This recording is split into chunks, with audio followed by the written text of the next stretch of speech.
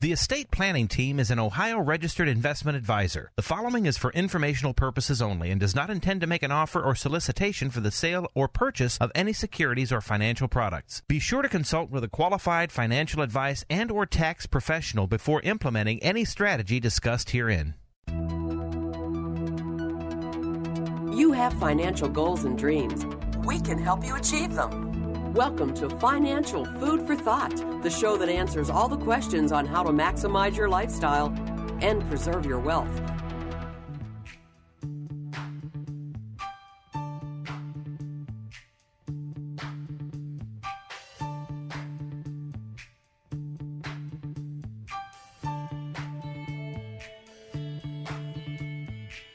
Good morning, everyone. You found Financial Food for Thought. My name is Mark Donnelly.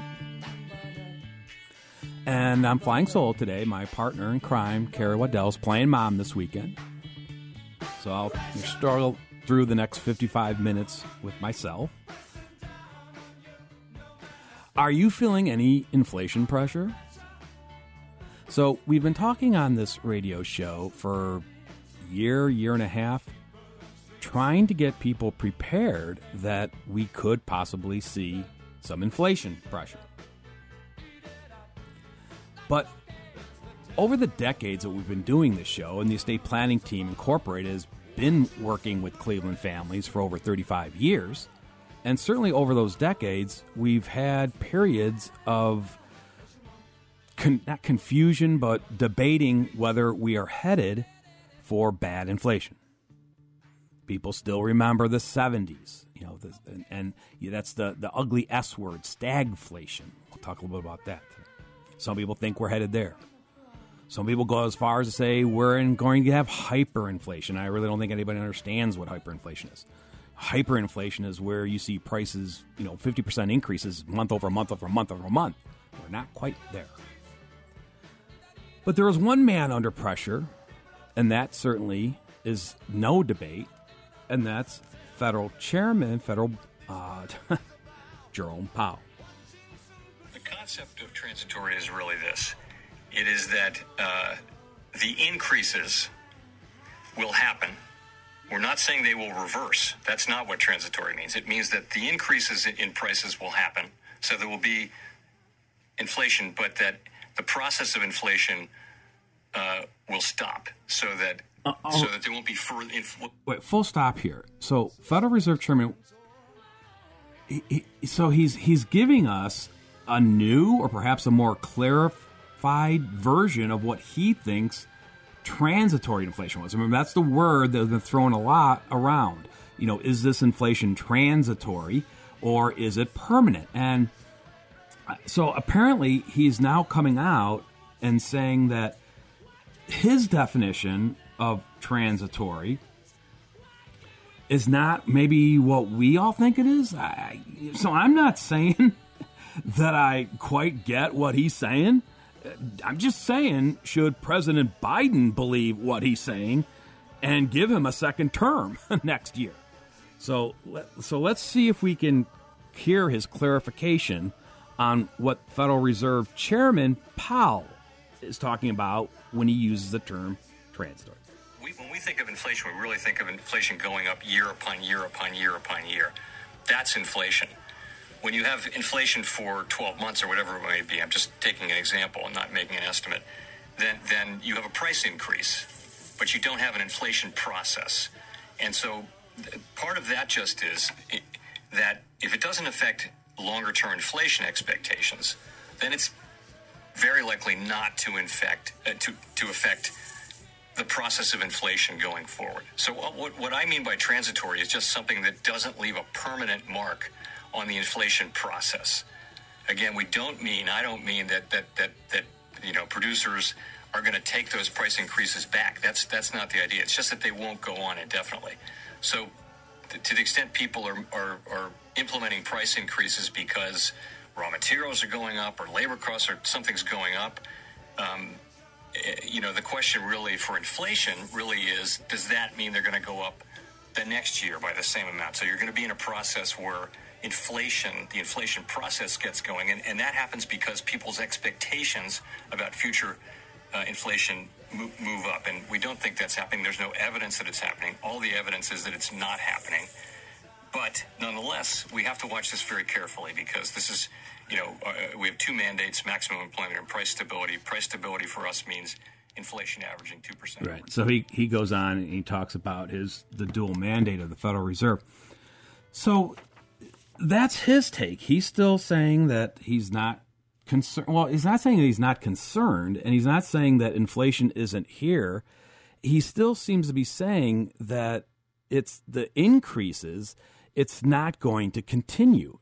So I guess he's saying now, clear as mud, right, that the increases we've seen thus far, which we now may be seeing dropping off, it's not that we're going to go back to pricing before that inflation. It's just that bump in inflation, that beach ball bounce recovery, is going to end, and we may be stuck with the higher prices we're paying going forward compared to the previous, but that doesn't mean that inflation is going to run rampant. Who do you believe, right? Because there's a lot of headlines that just do not agree with Fed Chairman Powell. Fed now facing twin inflation. Growth risk as virus jumps and supply chains falter. There is a fundamental misunderstanding of inflation, and its spread throughout sectors of the economy proves it is not isolated or transitory. That's Mohamed El-Erian. So I could go on and on and on. The price of of household items are soaring. But we do see a common thread, and that's the idea that this Delta variant could stall the economy. We every day we hear more and more threats or headlines saying that the government may enforce masking again. They may try to enforce vaccines. I don't think they'll enforce vaccines, but the idea that make it so much trouble if you don't have a vaccine that you would make you go out and do one. Ohio may start paying us to get vaccines. It's just all this pressure, and there's a lot of people. We talk to a lot of our clients, but our clients are not. The discussion of inflation starts from the day they walk in our door, whenever that is, because that is part of building a good economic model, is that you're using conservative and realistic assumptions for things like inflation. And we talk a lot about that on this show and with our clients. So once again, you're listening to Mark Donnelly. This is Financial Food for Thought, brought to you by the estate planning team. Carrie Waddell, she'll be back next week. She's playing mom this weekend, so hopefully she's having a good time with her family. And to get a hold of us, you can call the office. The number is 440-239-2090. That's 440-239-2090. You can ask for a free consultation. We can do that in person. We can do it by phone. It's your choice. Our home office is in Middleburg Heights, just off 71 in Pearl, and we're easy to get to. We're also very easy over the phone. You can also visit our website, and that's the name of this radio show, financialfoodforthought.com. Just one string, lowercase, financialfoodforthought.com. We have news articles out there. We've got good calculators out there, plus a lot of news. You can sign up for a free consultation. You can also get a direct link to these podcasts. So we do this show on Saturday mornings at 9 o'clock, and the station keeps a bank of them of the past ones, and you can click on our Financial Food for Thought website and get a link to go directly to those. And if you missed one in the past or would like to go back and listen to previous ones, you can take your choice and just pick the one out you want to hear. So are you worried about a Delta dip delay in this recovery? I know there's a lot of people are. And one of the words that's being thrown around is stagflation. Now, stagflation, what is stagflation? And people who remember the 70s versions of recessions certainly remember stagflation.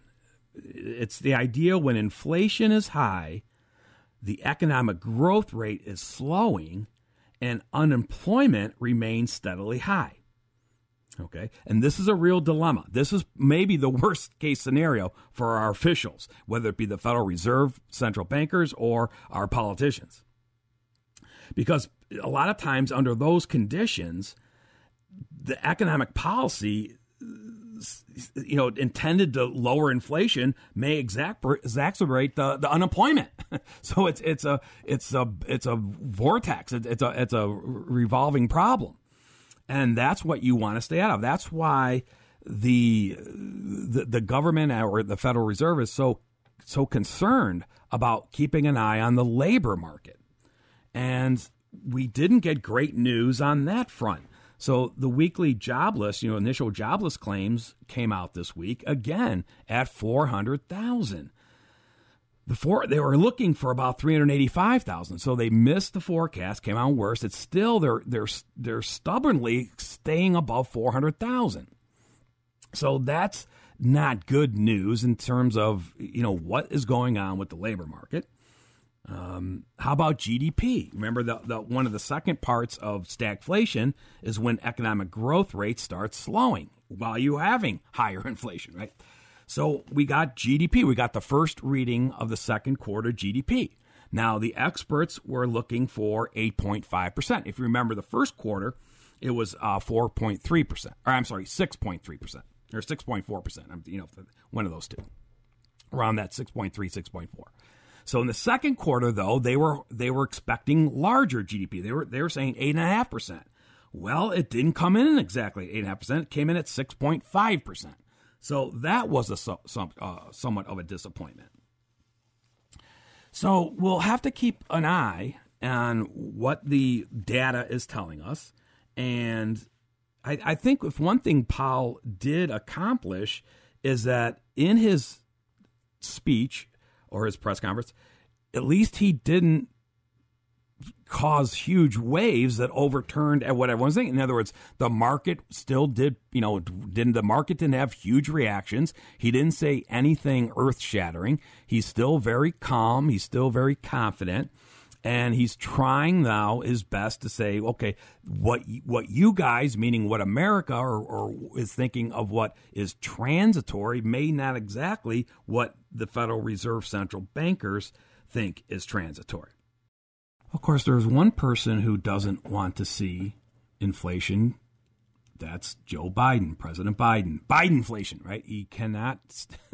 They cannot stomach Bidenflation. So, of course, he's going to be doing everything he can to calm Americans and continue to go along with Fed Chairman Powell's thinking and expertise, saying that this is not going to be leading to hyperinflation or something beyond 3.5%, and that after this growth period, after this recovery, it could go back to its norm or what it had been for the 2 decades previous to now, which was around 2%, which is the Fed's target for inflation.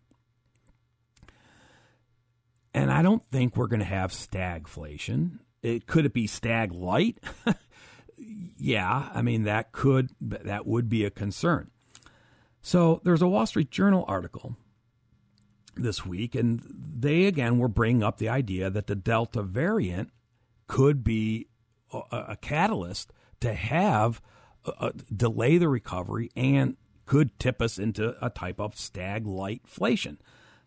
Maybe not anything like we had in the 70s, but certainly not what the plans are for the president and the central bankers. So the article cites that U.S. economy grew rapidly in the second quarter and expected its pre-pandemic size, but the outlook has suddenly turned cloudier due to the fast-spreading Delta coronavirus variant. For now, forecasters generally do not expect the Delta dip to make a major dent in the U.S. economy, in part because business and customers have learned to adapt to each wave of the pandemic that we've seen. But experts also say, there could be a couple of ways where the Delta variant could derail this recovery. One, they state, is state and local governments could reimpose restrictions on businesses. Yeah, and that's not to say if businesses don't do it first. You know, at time we can look at the some of the earnings, because we're watching very closely the earnings this quarter, and the monster tech companies reported this week, and some of those companies have already putting back in restrictions. You know, Apple said it would require workers and customers to wear masks in more than half of its retail stores. Alphabet, Google, delayed its return to the office plans until mid-October. So companies already, even without, waiting for the government to force them, they're acting. A second way that the Delta variant could derail this recovery, consumers could curtail discretionary spending. We saw that the travel picked up, the hospitality industry picked up, dining out, going out,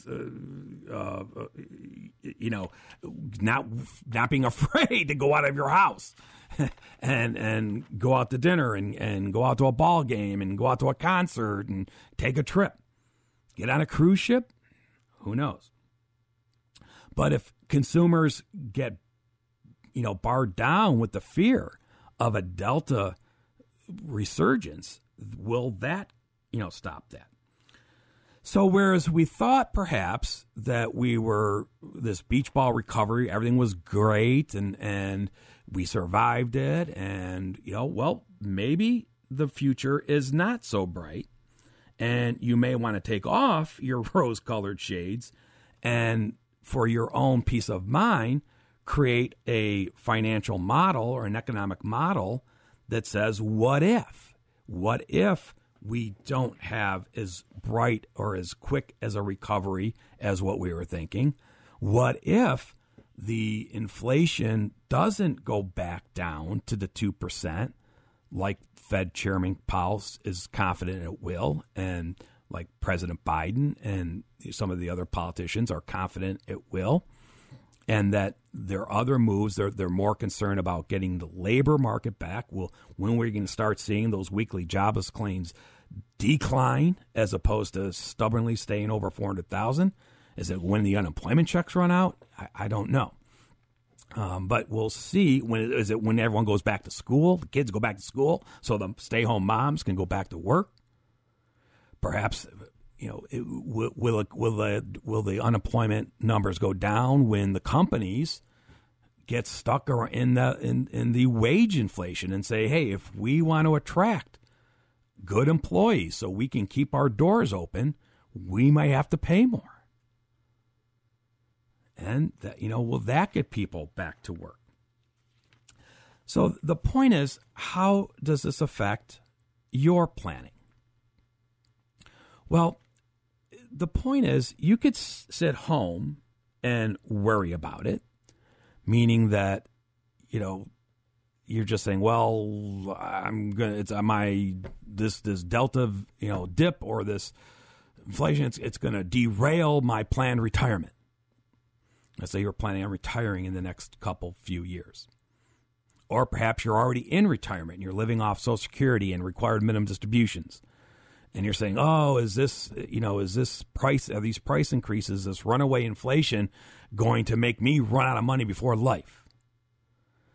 Well, that's always a concern, whether we have a Delta variant going on or not, quite frankly. I mean, like I said, we at the estate planning team, we've been helping Cleveland families build custom financial plans for over 35 years. And over those decades, we've never not talked about building financial models that you have to keep up with, meaning that you don't do a financial model once and put it in a sock drawer for 30 years. And by the way, you also just don't ask your neighbor. In other words, you don't want to ask your neighbor if they think you should be worried about inflation. All right? You need to have a way to determine if you should be or shouldn't be. And the only way we know, or at least how we can help you do that, is by building you a financial model where you're looking out over the next 30 years and you're making assumptions for not only inflation, and again, getting realistic about inflation assumptions, meaning we just don't use the same inflation factor for every expense that you have. That's not realistic. But if we can get realistic and conservative assumptions, and like, let's take daily living expenses. So let's say, over the last 15 years, daily living expenses have probably been under 2% inflation. Okay, so you might want to run your next financial model. Sometimes we call that a plan R, right, for recession or recovery, or just the idea that you're running a more conservative assumption or a worst case assumption, different from your plan A model, which you think is what you're experiencing right now. And in that alternative plan model, you use higher rates of inflation just to see what the long-term effect is. Before you just make a knee-jerk reaction and listen to your neighbor who says, the sky's falling and we're all going to, wind up on Skid Row, and the world's going to end, the stock market's going to crash, and they're going to steal all our money out of the banks. I'm seriously, this is what I hear people calling up the radio shows across the country. And it's like, no, you got to take a step back. And you've got to take the political aspects out of it. It's no surprise that you're going to hear from the Republicans, who are going to do everything they can to get back in power, continue to tell you that Biden inflation is going to ruin your retirement and bankrupt this country. Now, on the other side, the Democrats are going to try to win you over and keep you voting Democrat because they keep telling you, hey, we know how to save the middle class. It's those big, bad corporations. It's those billionaires and multimillionaires. That's the problem. They're just taking advantage of our complicated tax code, and they're doing things to prevent, to lessen their tax load, and we got to beef up the IRS, and we've got to go after those billionaires and millionaires, and we got to share their wealth. And that's how we'll pull through this. Well, I don't think you really, you have no control over either end of that spectrum. You have no control of what the stock market does. You have no control when the Federal Reserve tapers or takes off tapering or raises interest rates. You have no control over inflation. So don't get too concerned or spend too much time worrying about things that are totally beyond your control. Focus instead on things that are within your control. And that's the start of understanding the discipline of good financial planning, where you're just not sitting home worrying whether you can retire next year or following year, or whether you're already in retirement, are you going to run out of money before life, or whether you're worried about a future long-term care stay, or you're worried about rising health care costs, or your utility costs or what have you, or you're worried about a stock market crash. Or you're worried that they'll never raise interest rates, so your CDs will never be over 1% ever again. Instead of just worrying about those things that are beyond your control, concentrate on building a model that says, okay, let's look at a couple different scenarios. What if the fixed rates don't come up for 2 years? What if the stock market has a correction in the next 12 months? What if we see inflation for the next 5 years float above 3%? And by running a model, we can then look out and say, am I still going to be okay? Or if I'm not, what adjustments do I need to make to be okay? As opposed to just making a knee-jerk reaction and saying, my retirement plans are ruined. All right, so if you would like help when building a financial model with these different variations or different, plan A, plan B, plan C, these different scenarios, worst case scenarios, that's what we help clients do. And we've been doing it for 35 years. So you can contact us. Our phone number is 440-239-2090. That's 440-239-2090. Or you can visit us at financialfoodforthought.com. And you can sign up for a consultation there. You can just call, and no one's in the office over the weekend. You can just leave a message. And Carrie, who is not with me today, she's off running around with the family, but she'll get you called back on Monday to schedule your consultation.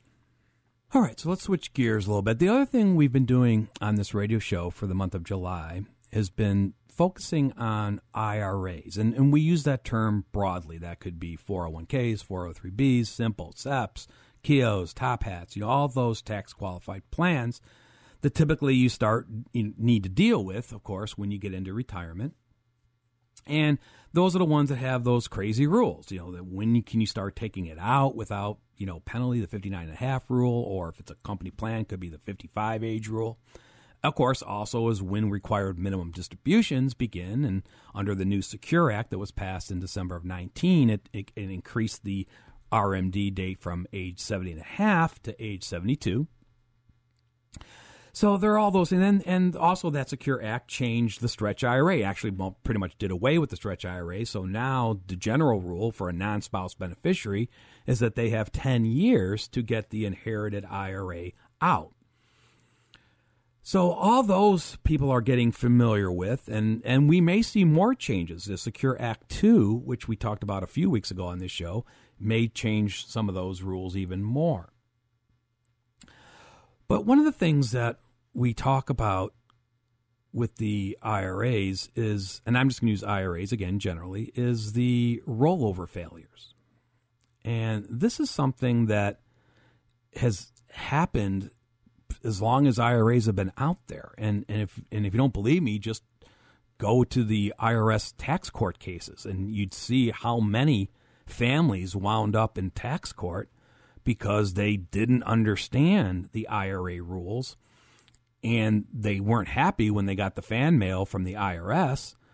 Don't blame the IRS. They don't pass the laws. Congress, blame your congressman for the complicated tax code. IRS's job is just to watchdog it.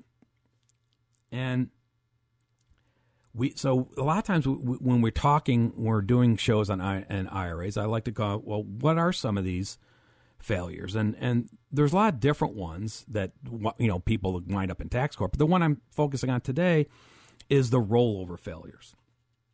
And that's the idea. You might have heard along the way that you can do a IRA rollover. And so the idea is you could take money out of one IRA and put it into another IRA. You may be switching companies or custodians, for example. But there's this, you've heard of this 60-day rule, meaning that you have to get that change over, that transfer over, done within 60 days. Okay, so under Internal Revenue Code Section 408D3, an individual who has taken distribution from a retirement account can redeposit the money into another IRA within 60 days of when the distribution is received. As long as this rollover of the funds occurs in a timely manner, no tax consequences result from the preceding distribution. Okay. Now, it seems simple enough, but I can't tell you how many taxpayers have failed the 60-day rule. And that's a hard threshold. The code is bright on that. It doesn't mean you have 61 days. It doesn't mean weekends don't count. It's 60 days. Okay. There's also a obscure rule in the law that says how many of these you can do in any 12 months. Okay.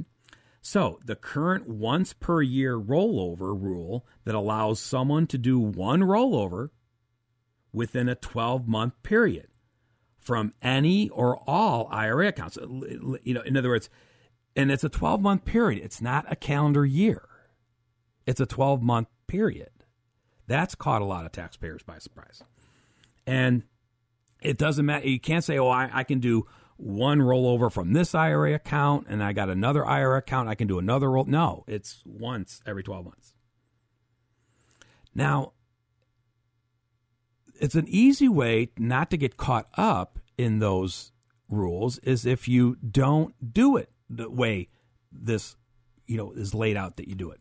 Because the more preferred way, if you're trying to move money from one IRA to another IRA, is to do a trustee to trustee transfer or a custodian to custodian, meaning that you don't get the money sent to you where you deposit the check from broker A into your bank account and then write a check to deposit in broker B within 60 days. You're falling under these rollover rules. And as opposed to that, if you just tell broker A to send directly the money to broker B and a custodian to custodian or a trustee to trustee transfer, then you can do as many of those as you want. You're not limited by the once every 12 months or the 60 days because that's a direct transfer from custodian to custodian. That's the preferable way to do it. But over the decades, this is where lack of coordinated advisors has hurt many taxpayers. All right, because they've missed they've missed those 60 days, and you say, well, why did the professionals they're working with, the investment advisors, why did they tell them to do it that way, Mark? Well, that's a very good question. Now, when we are working with a client and team, that's why team is in our name, the estate planning team, is that we help coordinate that. And we certainly do not allow a investment advisor to tell our clients that's fine. If a client wants to move an IRA from investment advisor A and wants to move it to investment advisor B, that's fine. That's their decision. But if investment advisor B says, hey, Mr. Client, we're not going to set up a custodian transfer because that takes too long. They want the money quicker. So instead, just tell your existing broker to send you a check because that comes out to you quicker. And then and then once you get the check, Mr. Client, then give that check to me. See, it gets it in their account a lot quicker. Now, I'm not saying that's the reason why they recommend you do it that way. I'll let you determine that. But when we are working with the client, we certainly talk to our client and say, yeah, that may be quicker if that's if you're dying to get it done as fast as possible, but we don't recommend it because we have read the court cases where 60-day rollovers have failed. Now, what happens if you do fail? Well, there's a famous court case that was from 1971, and it was Wood. The taxpayer's name was Wood versus the IRS. And what happened was Mr. Wood failed on his rollover, but he complained, or I don't know if he said complain, but he kind of said, it wasn't my fault. All right. And he said he did everything right. In other words, and the problem was in the case. I'm trying to see if I can find it. So in the case, what happened was he received a lump sum distribution. He was leaving a company, he was leaving his profit sharing plan. So the distribution was a combination of cash and stocks. And he established an IRA, a rollover IRA, with Merrill Lynch and instructed the account executive to transfer the entire distribution into the IRA.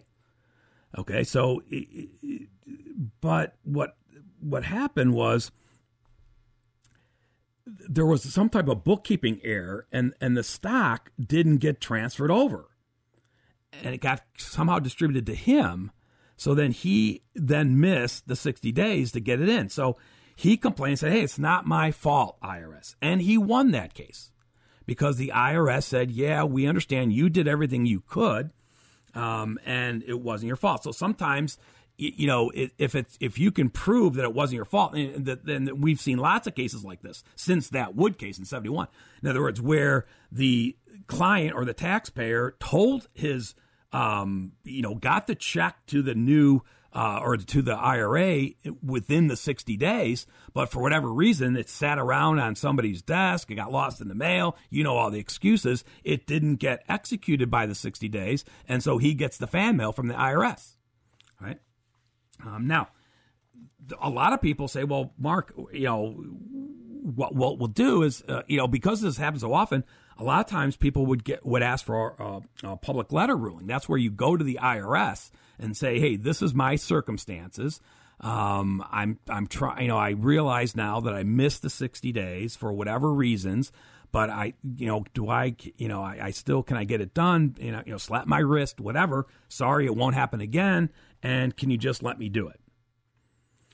And when you ask for a public letter ruling, a lot of times the IRS, then they're looking more than if you just call them up on the phone, right? It's a much more legalese or a much more formality. But they're not free. Okay. I believe also, for to get a PLR, for late rollovers, I think the IRS charges about $12,000. So, yeah, I mean, in other words, depending on how big of an issue it is, do you want to be paying, $12,000 to get a possible, exception?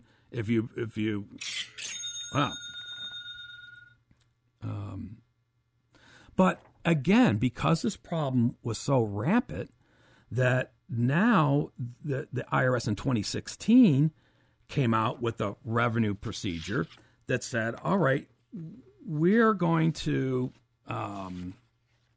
we can offer other relief for the taxpayers who find themselves in this unfortunate situation.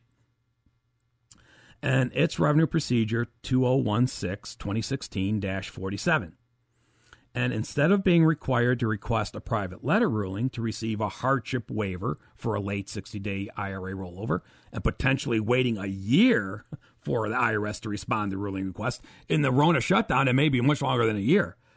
Individuals will be able to self-certify to their financial institution that the rollover they're making complies with the rollover requirements, even if it doesn't otherwise meet the 60-day rollover period. This is interesting. Now, notably, though, if the taxpayer has already requested relief from the IRS for a rollover and has been denied, then this self-certification provisions will not relieve that. Okay, so it's more of a proactive, where you're going fast. And the IRS gives you 11 common examples, not examples where, situations where you will be relieved. They won't hold you responsible for missing the 60-day, that hard threshold 60-day rollover requirement. One is if an error was committed by the financial institution receiving the rollover contribution or making the distribution to which the rollover relates. So let's say you requested your custodian A to do it on January 1st, and they don't get around to it till March. Well, what else could you do? I mean, if it's their fault, they sat on it. 2, the distribution having been made in the form of a check was misplaced and never cashed. Not that a check was ever lost in the mail. So I'm sure that doesn't happen too often. Another problem with getting the check mailed to you, you don't have those problems when you're doing a direct custodian transfer, because a lot of times that's an electronic transfer, so there's no lost check in the mail. 3, the distribution was deposited into and remained in an account that the taxpayer mistakenly thought was an eligible retirement plan. There's lots of court cases about that, where the client told the broker to set up an IRA for me and thought that the broker understood what they meant by setting up an IRA, when in fact the broker set up a non-qualified account to take the transfer. Whoops. Number 4, the taxpayer's principal residence was severely damaged. Okay. 5, a member of the taxpayer's family died. It's always a case to get out of a tax penalty if you have emotional things like that going on. They're very lenient on that. Number 6, the taxpayer or a member of the taxpayer's family was seriously ill, so along the same lines. Number 7, the taxpayer was incarcerated. You'll get your relief there. Number 8, restrictions were imposed by a foreign country. Now we're getting kind of into the weeds. Number 9, a postal error occurred. Not that we've ever had a postal error in the last few years. God forbid. Number 10, the distribution was made as a levy to collect prior taxes owed, but the proceeds of the levy have been returned to the taxpayer. That's really into the weeds. Or 11, the party making the distribution to which the rollover relates, delaying providing information that the receiving plan or IRA required to complete the rollover, despite the taxpayer's reasonable efforts to obtain the information. A long way of saying it's my broker's fault, not mine. Now, furthermore, the notice goes on to say that in order to qualify, the individual must still actually complete the rollover as soon as practical after the reasons limiting the rollover are no longer present. For example, after you recover from being sick, or once the lost check is reissued. And they give a safe harbor saying any rollover contribution that occurs within 30 days is presumed to have been done so as soon as practical. So there's some relief. So again, we always say if you do get fan mail from the IRS, you don't necessarily have to panic. Okay, you can, they're willing to work with you. First, you've got to clarify, what it does. But if you realize if you're doing this rollover and you've missed the 60 days, there is this relief, the self-certification.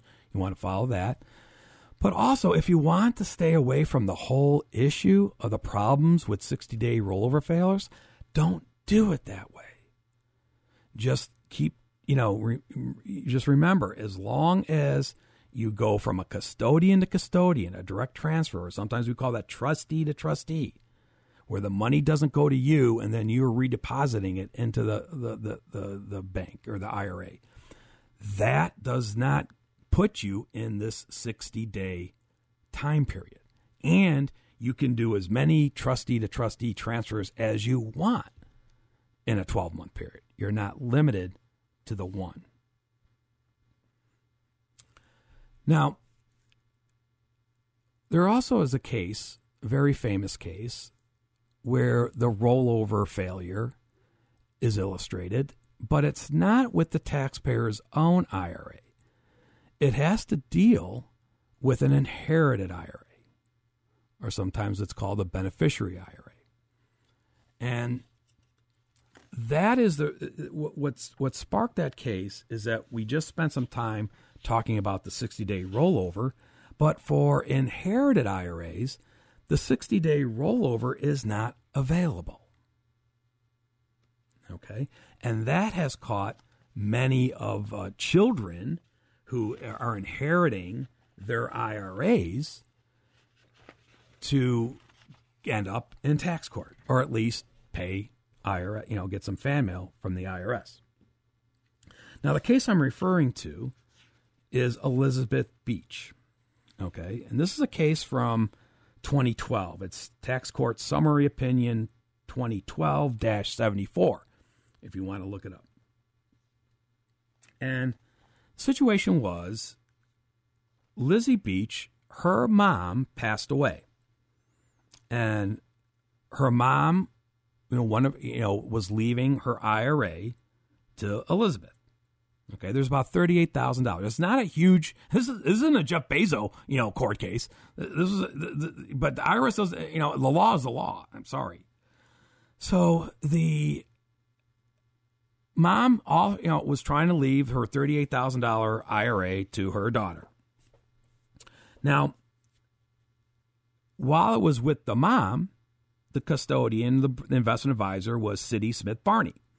Okay. But Lizzie didn't want to use, Smith Barney. She wanted to put the money into her American funds. Right. And so she was going to, now the court case doesn't get into the weeds saying if she was working as someone and getting instructions from the American funds, or whether she was working directly with Smith Barney. But in either case, what happened was when she inherited the money, she did a couple things. One, she needed a little bit of cash flow. So she requested a check, for like $2,800. So Smith Barney sent her a check out for $2,800. And then she said, I also wanted then the balance. I'm going to, she's thinking she's going to roll it to her American Funds IRA. Okay, and not trigger any more taxes. She knows she's going to be taxed on the $2,800. Okay, but she instructed, or apparently Smith Barney didn't do a custodian transfer. They sent the $35,000 check to her. So now whether that was on the direction of her American Funds, I don't know. That's not mentioned in the court case. And remember, if you wind up in tax court, your broker isn't there. You're there. Just remember that.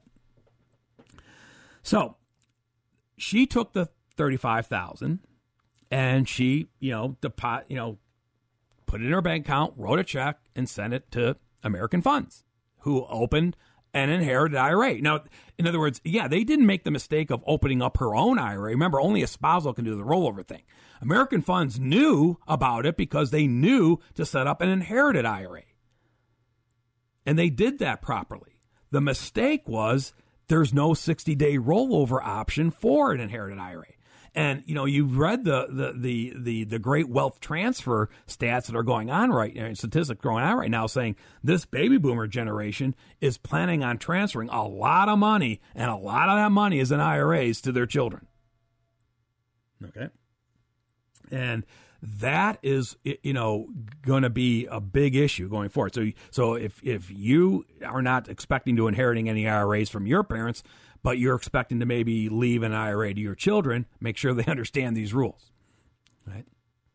So what happened was the IRS, when they got her tax return, of course, she didn't report the $5,000 as a taxable distribution. In her mind, it was a rollover. She got the deficiency notice, and that wasn't, an eye opener, of course. And, on top of the, now that because she really owed taxes, not on $35,000, but because that was such a big error on her return, she got slapped with the, dreaded 6662 accuracy penalty. So she owed $9,200 on the taxes, another $1,800 on the penalty. Okay, so we're talking about $11,054. So when where she thought she was going to be rolling over $35,000 into her own IRA, actually it was $24,304. So in the end, the government ended up getting about 31% of Mom's IRA, and Lizzie got about 69%. So she wasn't happy. That's why she wound up in tax court. Now, in tax court, though, the problem was they didn't have a good defense. They quoted that Wood case that I'm talking about, but the Wood case was a different situation. That wasn't an inherited IRA. Wood had the right to do a 60-day rollover. Lizzie didn't. So that failed miserably in court, and they said, sorry, the rule is the rule. And then they tried to blame it on that she did everything intentionally to do the rollover, and the court, she argued about that, but the court saying, well, there's nothing we can do. We can't change the law. We're just enforcing the law. And in the end, they said, we've considered all of the petitioner's arguments, and to the extent not addressed herein, we conclude that they are moot, irrelevant, or without merit. So if you'd like to prevent these types of fan mails received from the IRS, the first thing we say is get a good coordinated advisors. Make sure your advisors are talking to one another and everybody's on the same page of what you're trying to do, and the T's that have to be crossed and the I's that have to be dotted, so you don't run afoul of the very complicated tax rules. And that's what coordination is all about. And if you'd like help with that, you can always call us, Estate Planning Team Incorporated. The number is 440-239-2090. That's 440-239-2090. Or, you can go to our website, financialfoodforthought.com. contact us that way. We have a few minutes left. So we lost one of the rock and roll baby boomers this week. The great ZZ Top. Dusty Hill, who was the bass player. Yeah, he was one of the ones that had the long beard. Born out of Dallas, Texas. Joseph Michael Hill.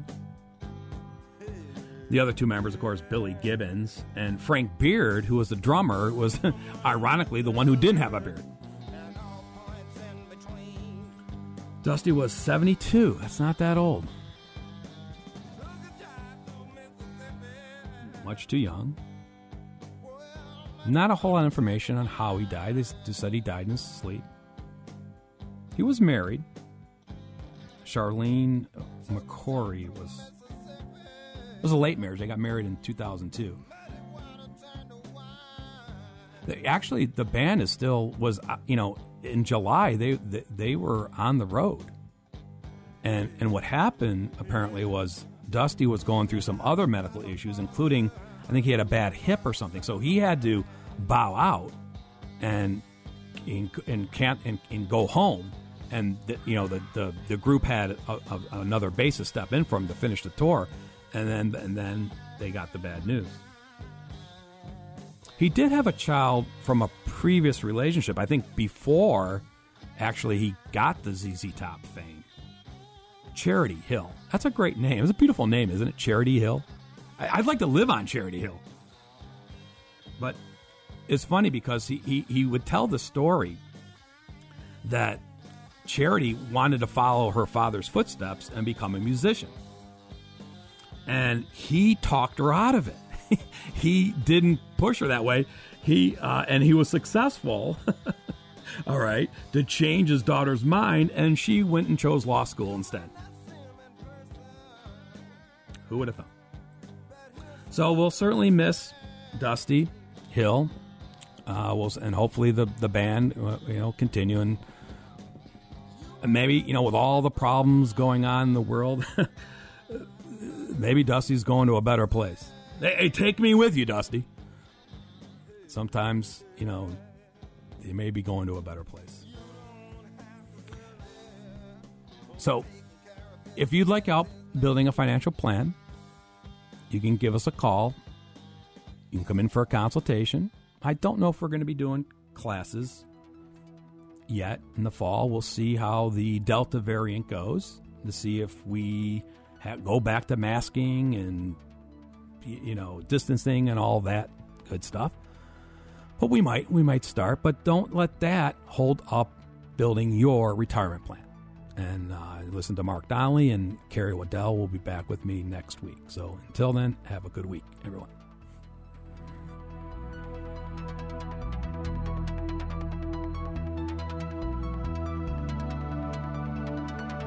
Tune in next week for more financial food for thought. For more information about the show, for estate planning or upcoming seminars, call the estate planning team at 440-239-2090. Thanks for listening.